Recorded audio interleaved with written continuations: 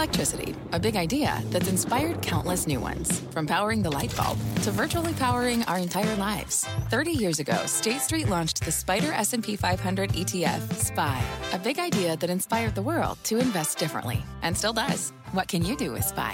Before investing, consider the fund's investment objectives, risks, charges, and expenses. Visit ssga.com for a prospectus containing this and other information. Read it carefully before investing. SPY is subject to risks similar to those of stocks. All ETFs are subject to risk, including possible loss of principal. Alps Distributors, Inc. Distributor.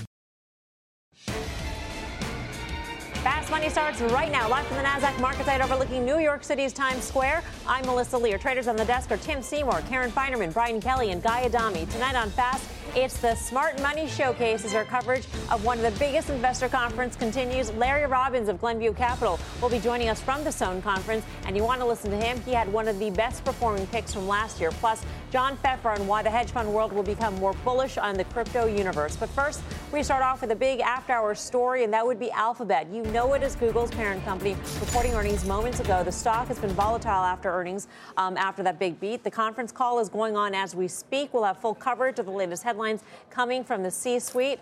And it wouldn't be earnings season without him. Fast Money friend Gene Munster is manning the red phone in-house. Listening on that call, we will check with him in just a few moments. We begin, though, with the action in Alphabet. That stock crushing earnings expectations, failing to hold the rally, though. So is the bar simply too high for some of these big tech earnings this season? Guy? Bar is definitely too high. But this quarter, look, I look at this quarter, it's fine. I think if you're bullish, you take some solace in the fact that it wasn't a disaster. It could have been. There doesn't seem to be any headlines coming out that would give you concern. BK has brought up a point, which is probably the only bear case to me in Google right now.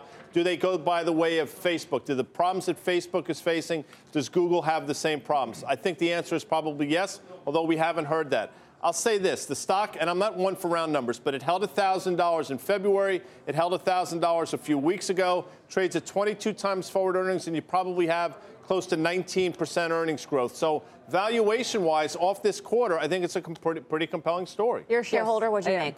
I don't know exactly what to make of it. I mean, some positives and some negatives here. I really want to hear the commentary. One thing that's perennially disappointing to me is the lack of doing something with that cash hoard that is just one of the world's largest ever. And it's ridiculous to me they don't do anything to it. I understand if they don't want to get into a situation of having to pay a quarterly dividend, that's fine. Then just pay a big one-time special dividend. Microsoft did it years ago. You're not locking yourself in anything. That's my single biggest complaint here.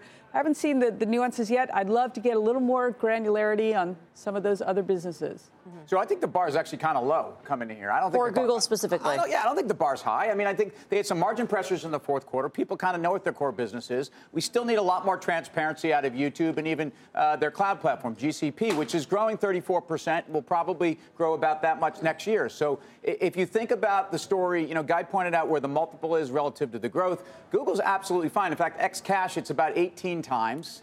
And so I don't think people expect a lot. I think they're getting painted with a Facebook brush. I think they have better data than Facebook. And I think more people have to use Google than use Facebook. So I think they're in a different place, even though we all know that these guys are under some regulatory headwinds. And again, if you want to get, big government all over the tech sector, Google seems to be the place. Obviously, follow Europe, by the way. Just to be clear, yeah. I mean, the European Commission has been a leader in this. I'm not saying it's leader good. I'm saying it's leader. And it's going to happen here. Follow what happened in Europe. Yeah, I think what you're seeing in the after hours is just fisticuffs over whether or not you believe that CapEx or spending is going to lead to higher growth in the future or not, right? So we had this great revenue beat. Everything looked good. Then all of a sudden the margins came out, and they were the lowest since 2012. So then the stock sold off. So that's the fight right now. And we'll a kerfuffle, if you will. Wow. Yeah, that's what's happening in after hours. I think we'll know by 9:30 tomorrow morning who won. You look like you're about to play. Do you have that game playing look on your I'm face? just wondering, do you think that that there are concerns about potential regulation that's sort of keeping Alphabet within a certain trading rate? Exactly. A little cautious because of that overhang. It would make sense. I mean, you mentioned Europe, right? GDPR goes into effect next month. We're going to really get a glimpse as to how that's going to impact business. I'm not sure if they're going to talk about it on this call. One would hope they would, but we don't know if we're going to get clarity on the I agree with this. costs. So is that regulation concern keeping buyers at bay? The answer is yes. But the flip side of that is the point Tim just made. 22 times forward earnings, 18 times ex cash. I mean, that becomes a compelling story on a valuation basis. And you're talking about a company that, quite frankly, doesn't have that many rivals. So does valuation outweigh the concerns of regulation? I would say yes, by the way. I guess the question is that does that valuation reflect a privacy concern discount embedded in the shares already? Or would that be on top of the valuation discount it's getting right now for whatever reason, maybe because the cash position's too big? I think that it does already reflect some headwinds there. I mean, this has been in the works for several months, so it's just starting soon, but it's been in the works for quite a while. I mean, to me, to find a business like this at 18 times the cash flow generation here, and this is 18 times including all that money they spend, right? So it's an extraordinarily powerful money machine.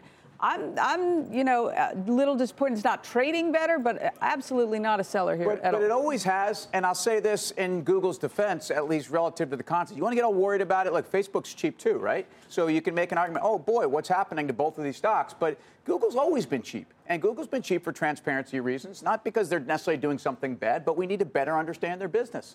And I think also they're going to build 5 new data centers this year. That's going to weigh out. The HTC transaction shows they're not afraid to go out and buy some hardware. Maybe you're worried about another bad, I don't know if it was a bad or a good one, but people are worried about also maybe an M&A, misspend. It's been cheap for a long time, but the stock's done well. Other than the last 2 months, if you've held this stock for years, as it's been cheap, but earning its way into higher and higher prices, that's, I'd rather it not be cheap, but I'm very happy to own it. I think you hold it. Any read-through to Facebook, or is Facebook such a unique animal at this point in the story? Yeah, I think, well, listen, my view on peak centralization is a longer-term type of observation, right? That we're having this underlying decentralized internet that is going to come up and start to erode the market cap. That's not really a trading view, though, right? I can't trade off of that today except for being the decentralized internet stocks. But in terms of, is this different than Google versus Facebook? I think Facebook's the tip of the spear here that, as Gundlach said today, if they have one more issue, I think that's going to be more of a problem for Facebook than it would be for Google. So if you had to buy the two, then I'd go more with Google. Jeffrey Gundlach of DoubleLine, who said to short Facebook today at the Zone conference. The read-through to me is the Facebook quarter, I think, will be fine. That's never really been in question. It's what is their guidance going to be, and what is the commentary going to be after the last week and a half, 2 weeks that they've been through basically the ringer. I submit that I don't think they can be all that. They shouldn't be giddy, let's put it that way, in terms, it's just the optics would be bad, which is why I still think there's some downside. You know what I'm holding here? This is a gummy snake. Twin snake. I don't know if anyone can see this, but this is a gummy snake. One side of it's sweet, one side of it's tart or sour. Where are you going with And this? I think this is a perfect metaphor for what's going on with Facebook and Google. I mean, these guys are major targets because these guys are dominating. They are certainly a successful model. And so which one is sweet and which one is sour? Well, you want me to eat this now? Wouldn't be fair to anybody for me to do that because it won't go well. But the metaphor is what? Well, what's sweet is the fact that these guys have these enormous platforms, first mover advantage, no one can touch them. What's sour is the same thing. Oh, so both are the snake. Absolutely. Oh, okay. All right. I thought one was one side of the snake and one was the other. Okay. Well, I'm glad you brought your snake along for Can I the just say one thing, though, on Yes. Facebook? I don't agree that if one more thing comes out. I think they are setting us up for more bad things coming out. When they tell us they're reviewing every application, every partnership they've had. Oh, there's bound to be something else. There's bound to be something else. They know that. They're telling us that. Yeah. Well, it wouldn't be tech earnings without Fast Money friend Gene Munster of Loop Ventures. So let's bring in Gene for more on Alphabet. Gene, what'd you make of the quarter? Why do you think the stock is just, flat after hours?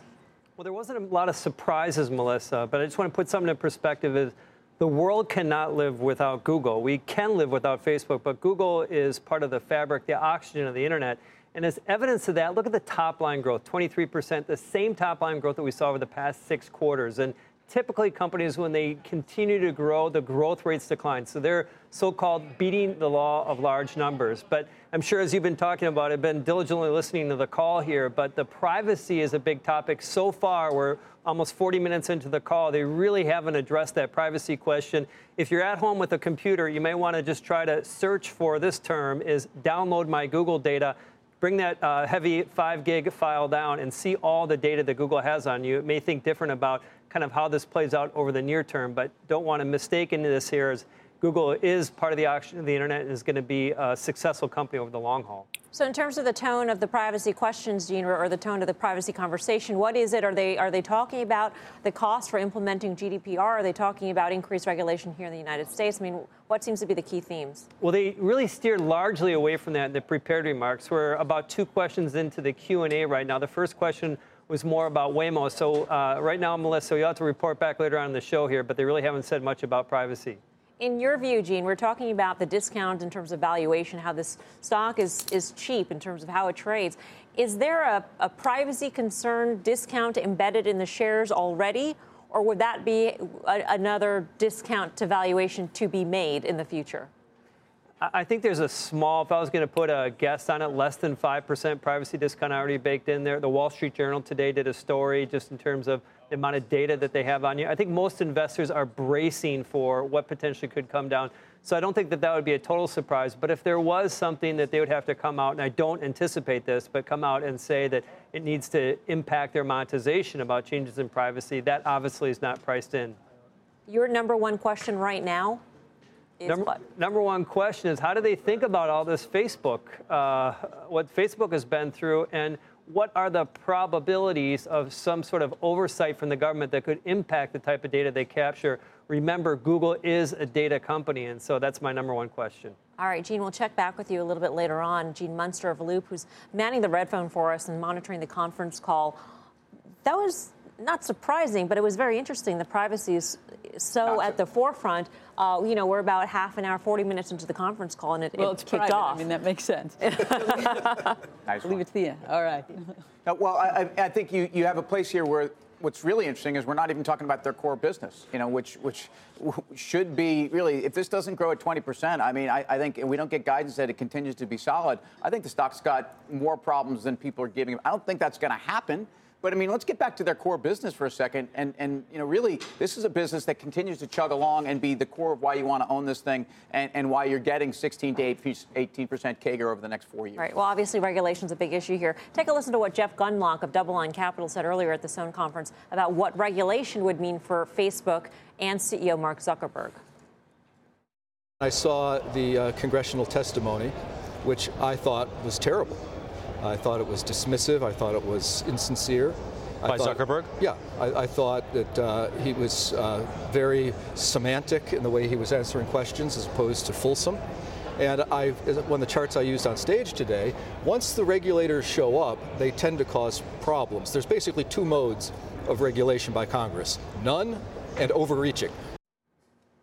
Again, his recommendation was to short Facebook. So what do you make of that? I mean, the other thing that he said was that regulation could end equity bubbles in reference to Facebook. Right. And so if you look at what have been the leaders, it's been the FANG stocks, right? We talk about them all the time. So if regulation does come in and they have to change their business model substantially, then yes, could that pop the bubble if we're even in a bubble? I don't think we're in a bubble. I mean, yes, earnings, PE ratios are somewhat high, but they weren't as high as they were a couple weeks ago, and they're not egregiously high.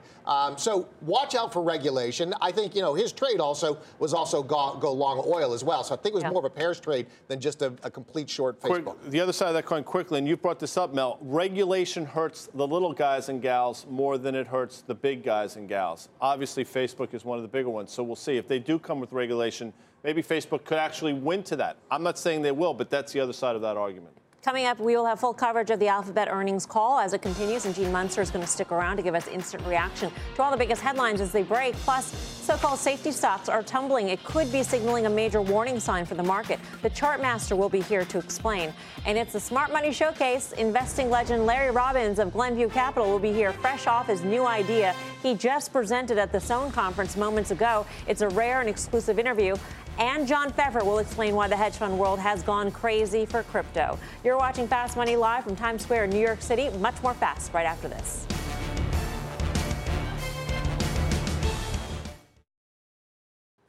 Welcome back to Fast Money. Today marks the 23rd annual Ira Sohn Conference, where some of Wall Street's brightest minds share their best investment ideas. Our own David Faber is there now with hedge fund legend Larry Robbins. David, take it away.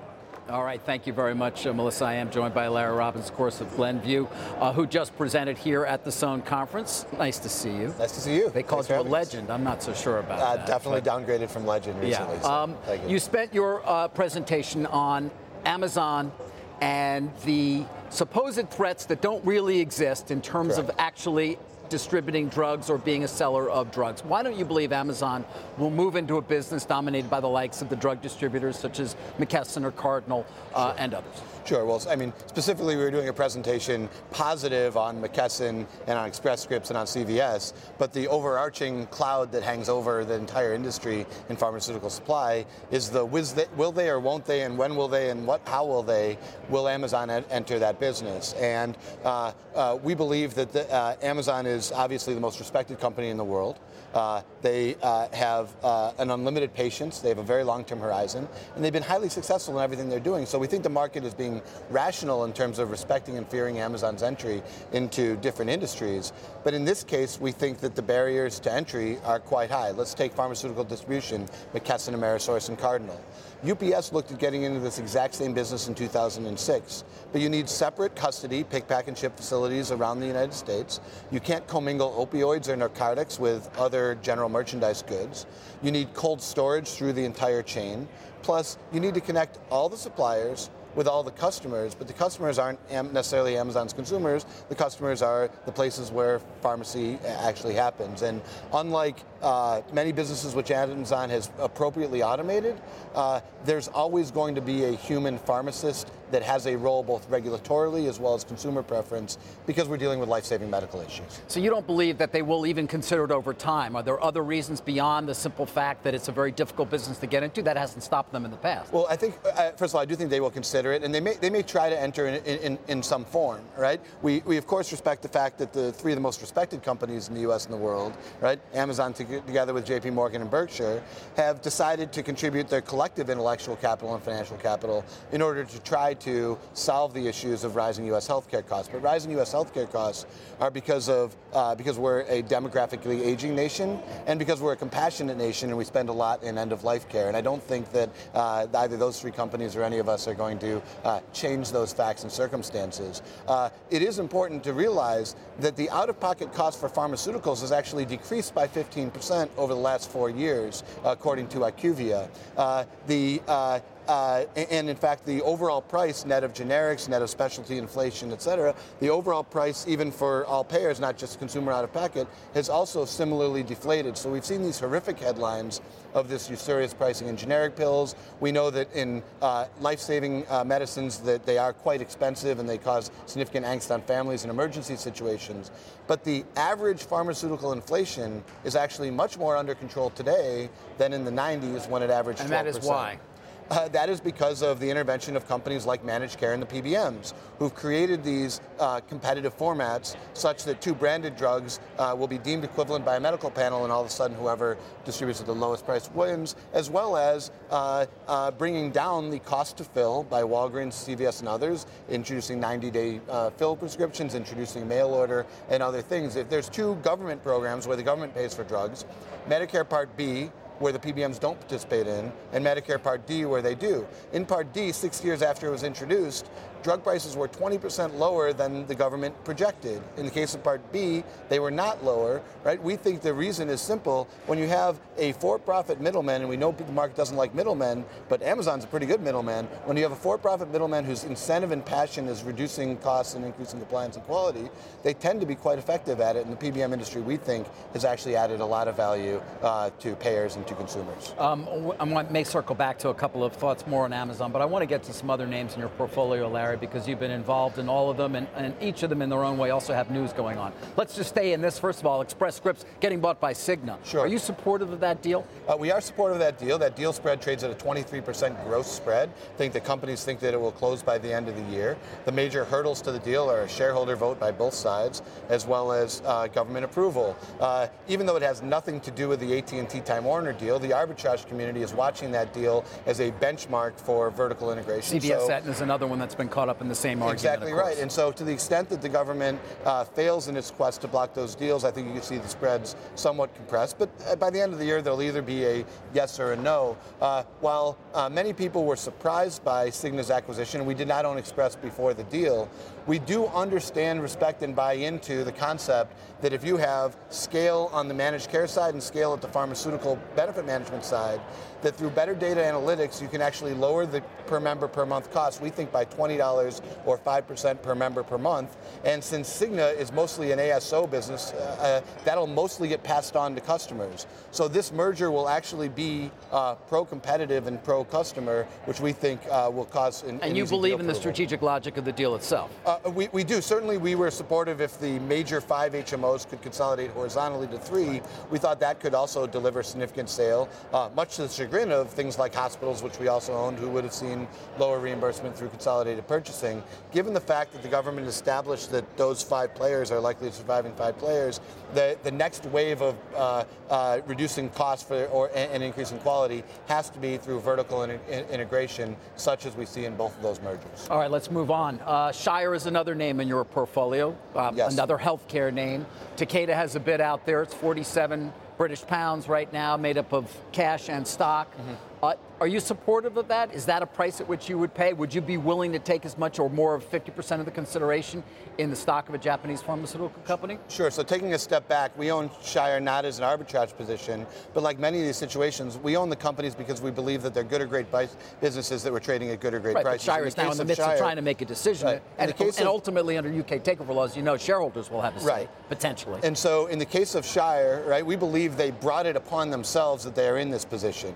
The stock was trading at below 130 per share, right? They're going to earn about $15. I'm talking in U.S. because that's the way I think in U.S. And so anytime a major company that thinks they have a good and growing franchise is trading at 8 or 9 times earnings, the companies either need to help themselves or they will either attract shareholder activists, or in the case of Takeda, a slightly smaller fish, bigger fish transaction where that corporate is going to effectively be the activist. The Takeda transaction offers 3 levers of value creation.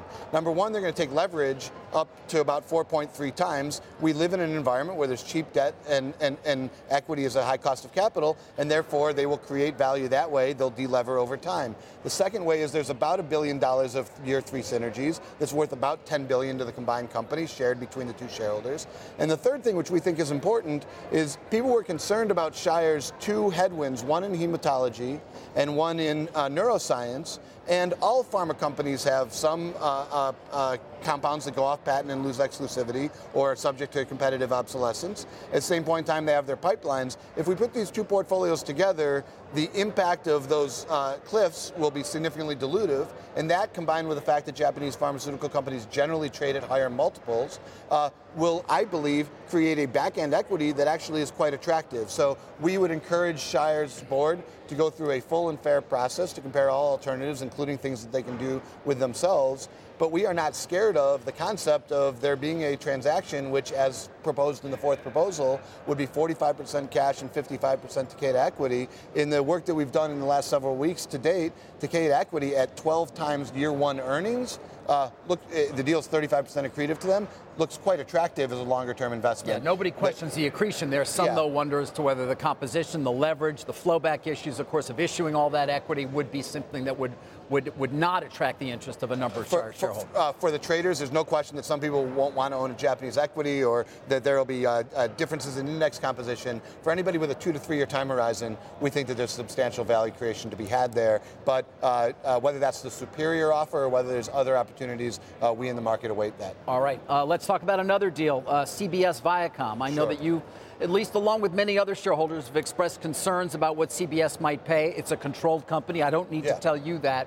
Do you still have concerns about the economic value that might be taken away to a certain extent from CBS as a result of whatever it decides, if in fact it even gets a deal with Viacom? Sure. Well, because it's a controlled situation, we all recognize that there's this false choice, that both CBS and Viacom need to gain scale in order to gain market presence, and yet it's being sold to investors that the only way to get scale is for those two to merge with each other. We think it's a false choice. So our first preference would be that there would be an option to look at other opportunities for consolidation, horizontal, vertical. It's not going to happen. You know that. Well, it's not going to happen. If we look at the economics that are available to both the controlling shareholder as well as the public shareholders, it may eventually happen. The question is whether you merge them both together and then do it, or whether you do it now. Right. But again, we are in that zone where you might even think about just doing it directly. But why do you own the stock? We own the stock because the underlying cash flows are cheap and we think CBS is a reasonably scarce asset. At the end of the day, it's about the quality of the content of their programming. Viacom's a very different story where they had historically successful brands, which have great brand recognition, but their programming was lacking over the intermediate term, and they're in the midst of a turnaround with a very valuable asset in the Paramount Studios that's probably worth a lot more than its current EBITDA. With the case of CBS, both Showtime and CBS programming has been wonderful, largely fueled by the human capital that runs CBS. All right, so if Leslie Moonves was fired, would you sell the stock?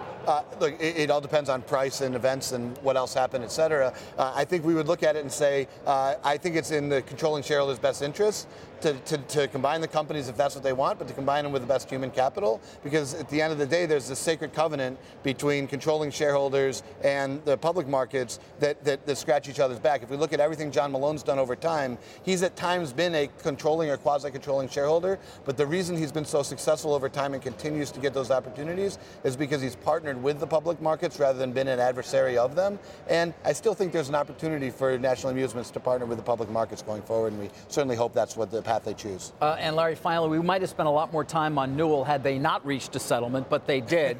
My sense is, as a large shareholder, you may have also been involved in speaking to a number of the parties there. Sure. Jeff Smith, Carl Icahn, big egos, but they got it done. Why do you own the stock now, though, and do you believe they will be effective under the leadership of Mr. Polk? Sure. So first, we own the stock because we believe that some of the headwinds that they were facing were transitory. For example, higher resin costs because of the hurricanes. That affects everybody. Certainly, we don't blame Mr. Polk for 2 hurricanes that spiked resin costs, and it takes a little while for those price normalizations to happen through the market. We don't blame him for Toys R Us's bankruptcy. We saw and noted with interest that Hasbro traded up on difficult numbers today because it's well documented that Toys R Us is in a bankruptcy and liquidation, and if they liquidate, they're not going to go Chapter 33. They've only gone Chapter 22. So some things are beyond their control. There are significant operating issues that we think that Starboard has done a great job of documenting and raising, and we think that the people in the best position to evaluate that, including the performance of the CEO, is the new board. And we think the new board, it does consist of 3 Icahn appointees, 3 Starboard appointees, all of which are both economically and then reputationally very well motivated to get to the right answers. We've seen promises of $6 billion or $10 billion of asset sales on a net basis. We would certainly encourage the company and the board to evaluate all asset sales, but don't be wedded to a fixed number. If it makes sense to do it as accretive and it reduces the span of control that new management needs to focus on, that the new board needs to focus on along with management, well then that's value creative. But let's not just give away businesses because we made some false promise. And we think with the settlement that's happened, there can be a fresh look with fresh eyes at what we do believe is a logical turnaround, taking margins from 15 to 18% over time. And we do believe these asset sales will give the company flexibility to not only pay down debt, but retire equity at 9 times earnings where it's trading at right now. So in this market where everybody keeps telling us the market's so expensive and everything's picked over, we've now talked about 5 or 6 or 7 stocks that all seem to be trading at around 10 times earnings. So Glenview, I think we're stuck in the Wayback Machine. We can't wait to hit the fast forward button and find these modern multiples in our portfolio. Perfect way to end there on the overall multiple. We did. I checked them all off, Larry. Thank you. You talk Larry faster Robbins. than I do. Yeah, well, nobody talks faster than you. Larry Robbins, or thinks faster than him as well. Back to you, Melissa. All right, great stuff, David. Thank you, David Faber and Larry Robbins of Glenview. Let's trade this. We've got PBMs, we got media, we got pharma. Take your pick. I'll hit some media. I mean, first of all, it'd be interesting to hear if Larry thinks that CBS is still cheap a couple years later, when the whole multiple of the industry has gone down. But the bottom line is, the fear around CBS was that, one, Les Moonves was going to leave, and I think you've alleviated some of that. And also, were they going to overpay for Viacom on an undervalued stock price? And I think the take under, at least numbers we have so far, tell you that they won't. I think CBS is worth owning here, but I actually own Viacom, so I'd kind of like to see this deal go through. All right, still ahead. We are all over the Alphabet earnings call. Gene Munster standing by in the red phone as the stock is volatile after hours. We'll bring you the latest comments right after this break. I'm Melissa Lee. You're watching Fast Money and CNBC, first in business worldwide. In the meantime, here's what else is coming up on Fast. Frosted Lucky Charms. They're magically delicious. Perhaps, but supposedly safe soup and cereal stocks have been anything but, and a good signal a major shift for the market. Plus, while Bitcoin surges, another cryptocurrency is literally going to the moon. Yep, Bitcoin Cash. And there's a key event that could send it even higher. We'll tell you what that is when Fast Money returns. Welcome back to Fast Money. Rates are surging as the U.S. 10-year yield hits its highest level since January 2014 today, and that's causing more pain for one group of so-called safety stocks. Bob Pisani is at the New York Stock Exchange with the details. Hi, Bob. Hello, Melissa. Happy Monday. Higher rates are a problem for stocks, but it's a particular problem for consumer staples companies because commodity inflation, which is indirectly tied up with interest rate inflation, is causing a real problem for this group overall. And this group has got a lot of problems. So today, Kimberly-Clark reported earnings, and they noted that profit margins were impacted by what they called significant commodity inflation. Last week, Procter & Gamble said essentially the same thing, noting that higher commodity costs reduced earnings per share growth by about 5 percentage points. That's a lot. Now, commodity inflation is only one of the problems the consumer staples companies are facing. The value of their brand names are declining as consumers opt for generic brands and Amazon muscles into their territory. Also, they have very little ability to raise rates, even with inflation, and as a result, the margins are getting increasingly thin. Now, these issues have been building for several years, but it's all come to a head in 2018 when they've gone into free fall with big names like Kimberly-Clark, Procter & Gamble, Clorox, General Mills, and Kraft Heinz down anywhere from 20 to 25%. Hey, by the way, if you're wondering what kind of commodity inflation worries Kimberly-Clark, oil is one since it's used to make the big plastic wrapping, and they have a lot of wrapping. But Kimberly-Clark is also one of the world's biggest users of eucalyptus pulp. That's right, eucalyptus pulp, which is used extensively to make, guess what, toilet paper and paper towels. Kimberly-Clark owns Scott Paper and Kleenex, and eucalyptus pulp producers have been announcing big price hikes recently. Who knew? Back to you, Melissa. Now we do. Bob, thank you, Bob Pisani. Well, our next guest says there's a seismic shift going on in the staples. Chartmaster Carter Worth of Cornerstone Macros over at the Plasma. Hi, Carter. Hi there. Well, they've been bad for a while and getting worse and so forth. Let's look at some charts and some data and try to figure it out together. One thing we know, last week was epic. In fact, let me just point to these stats. How epic? Only 2 other times in the history of the data, going back to the 1980s, do you have a circumstance where staples as a sector are down more than 4% in an up week for the market. So here are those other times. And what's curious is they were all in April. This happened in April of 93. It happened in April of 99. And it just happened last week. Again, where the sector's down more than 4% in an up week for the market. And what happens for the year, the other 2 times, was that staples ended up down. We're down now for the year. And I think the point I would just make from the beginning is bad things come from bad places. They were already down a lot. They got worse. And there's no indication that really the weakness has run its course. So the entire past 10 years, 2009 to 2018, staples have only outperformed in 3 of 10 years. And, of course, in terms of results, they have done this versus the market, which has done that. So that not only tells you that they've been very reliably inconsistent in terms of delivering results, their results are no good relative to the market. All right, let's look at the chart of that. This is back to the absolute low in 09 and the prior high. Here are the lines. And for the first time since the entire bull market, we have broken trend. Not a good circumstance. How about relative performance? Here's the worst part. Here's that same long-term trend, which we just broke. And for the entire bull market, of course, no relative performance, underperforming all the way. So they didn't help you on the way up, and now they're starting to hurt more than the market on the way down. The group, 34 stocks, $2 trillion. It's only 7.2% of the market at this point. Here's its historical weighting. Typically, it's around 11%. We're down to 7.2. The lowest it's ever been is 6. I think we're going to go sub 7. So again, I want to stay underweight or short this. Here's the final chart again. Once you break trend, more often than not, it's the beginning of trouble. I still want to be underweight staples, selling staples. Are there good ones? Sure, you could find a Costco or a Brown-Forman. but in aggregate, not a good place to be. All right. Thank you, Carter. You know, we're out of time today, so we cannot invite you over to the desk. But you are in the pantheon still, so please don't let that. Yes. You know, he's the pinnacle, whatever guy wants to call it. Yeah. Apex. Thank you, Carter. Good to see you. Apex Tech. Okay, so basically, we're getting competition from higher bond yields, plus the technical case, according to Carter, looks awful. Looks awful. Procter & Gamble's fascinating to me. Obviously, over the last summer, Nelson Peltz announced a stake in the company. We talked about it. We talked about valuation being ridiculous at the time. Stock topped out around $93. You see where it is today, 52-week low. Quickly, though, look at Procter & Gamble. I encourage you folks at home to go play this game. 98, stock was trading $55, $60. By mid-99, traded $25. Look what happened to the broader market then. 06, 07, the stock was a $75 stock. Within 6.5, 7 months, stock was trading $50. Then look what happened to the broader market.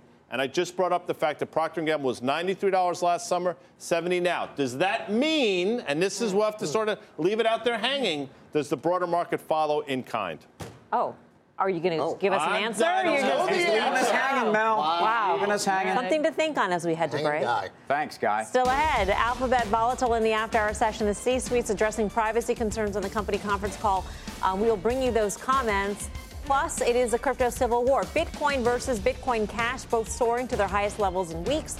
But in the race to the top, hedge fund manager John Pfeffer says there is one clear winner. You will not believe how high he sees it going. Find out when Fast Money returns.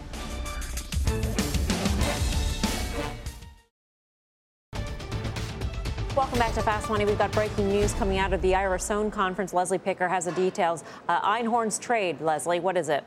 Hey, Melissa, that's right. The last investor presentation of today. David Einhorn calling for investors to short Assured Guaranty, ticker AGO. That company, of course, a bond insurer, which he says the auditors and regulators have missed some of their malfeasance.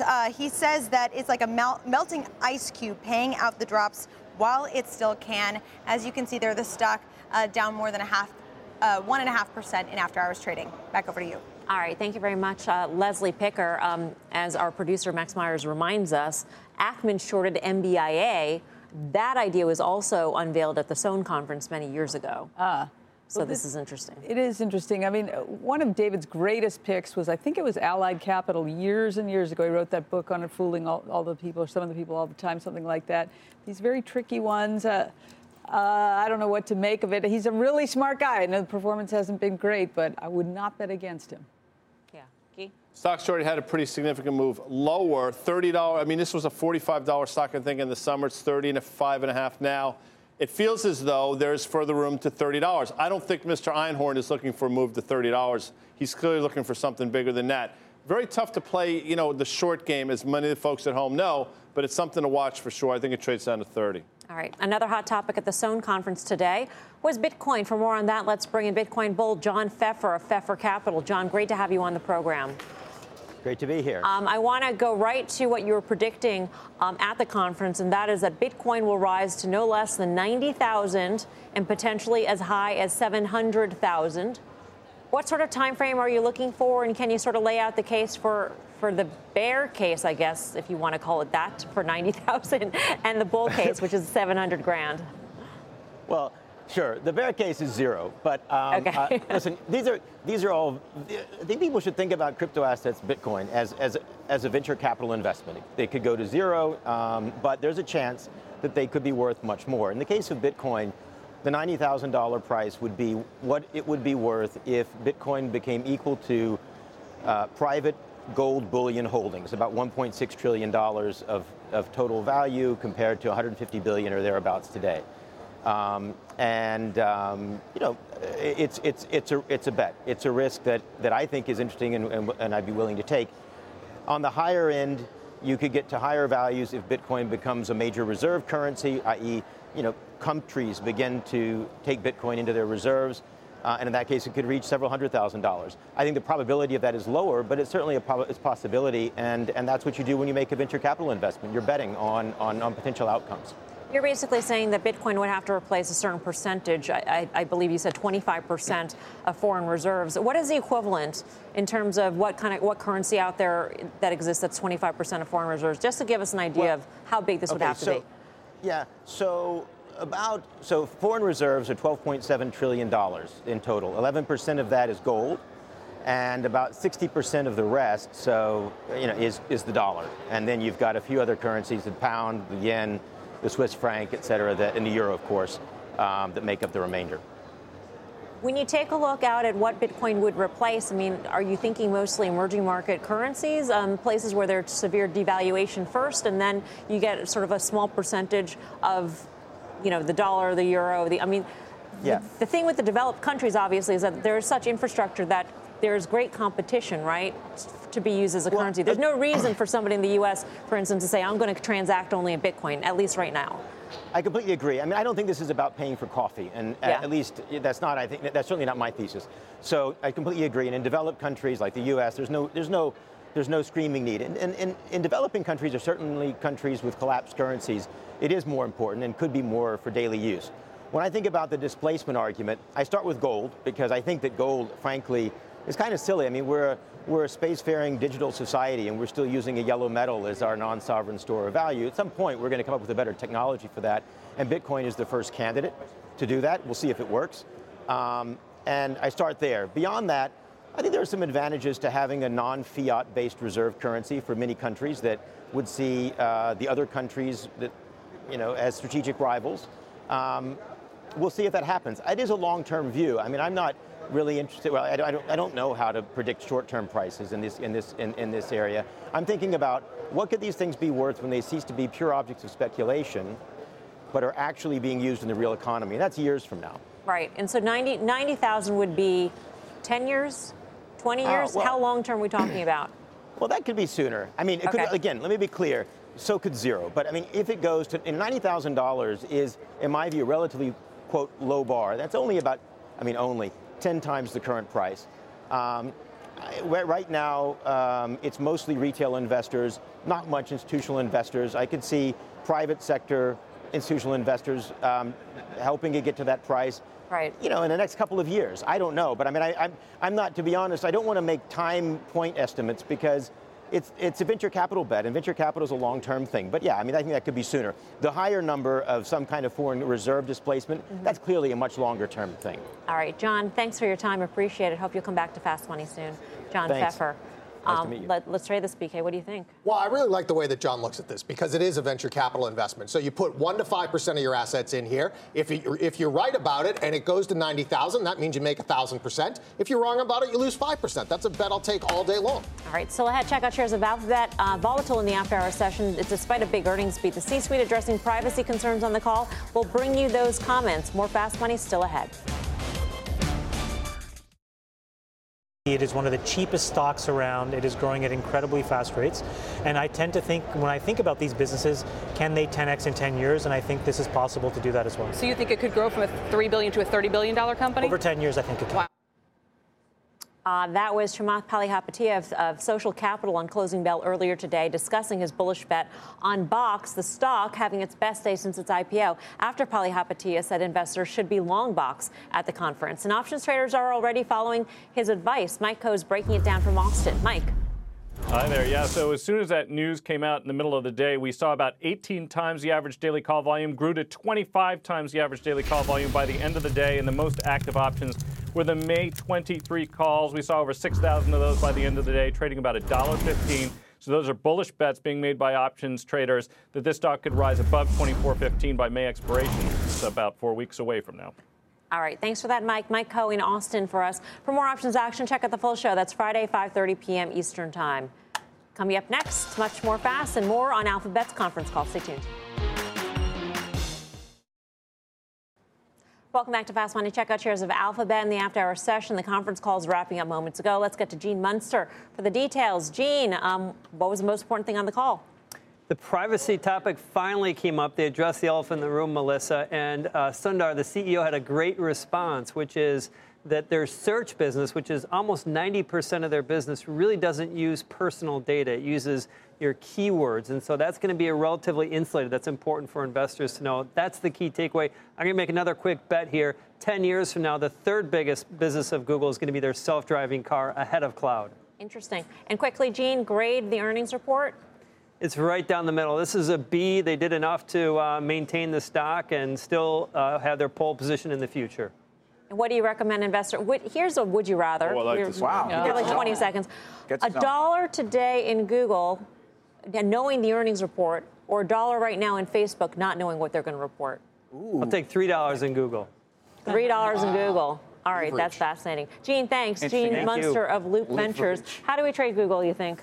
Well, for me, I'll see what happens 9:30 tomorrow morning, but I think if we're up, you buy that momentum.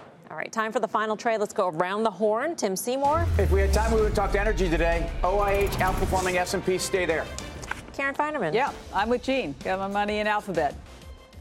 Brian Kelly. Well, we talked a lot about energy inflation. We talked a lot about inflation in the staples. How do you hedge your portfolio against that? You buy silver, SLV.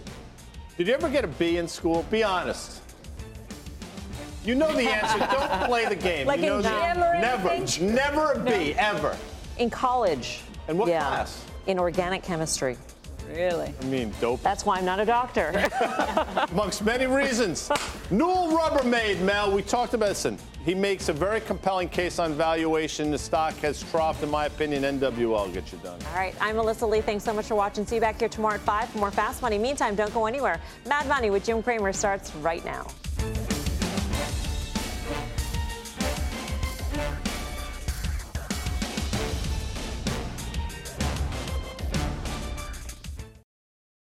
You seek the key, but first, you must learn the ways of precision, craft, and performance with Acura's all-electric ZDX. With a premium Bang & Olufsen sound system up to a 313-mile range and a Type S variant with an estimated 500 horsepower, the ZDX is their most powerful SUV yet.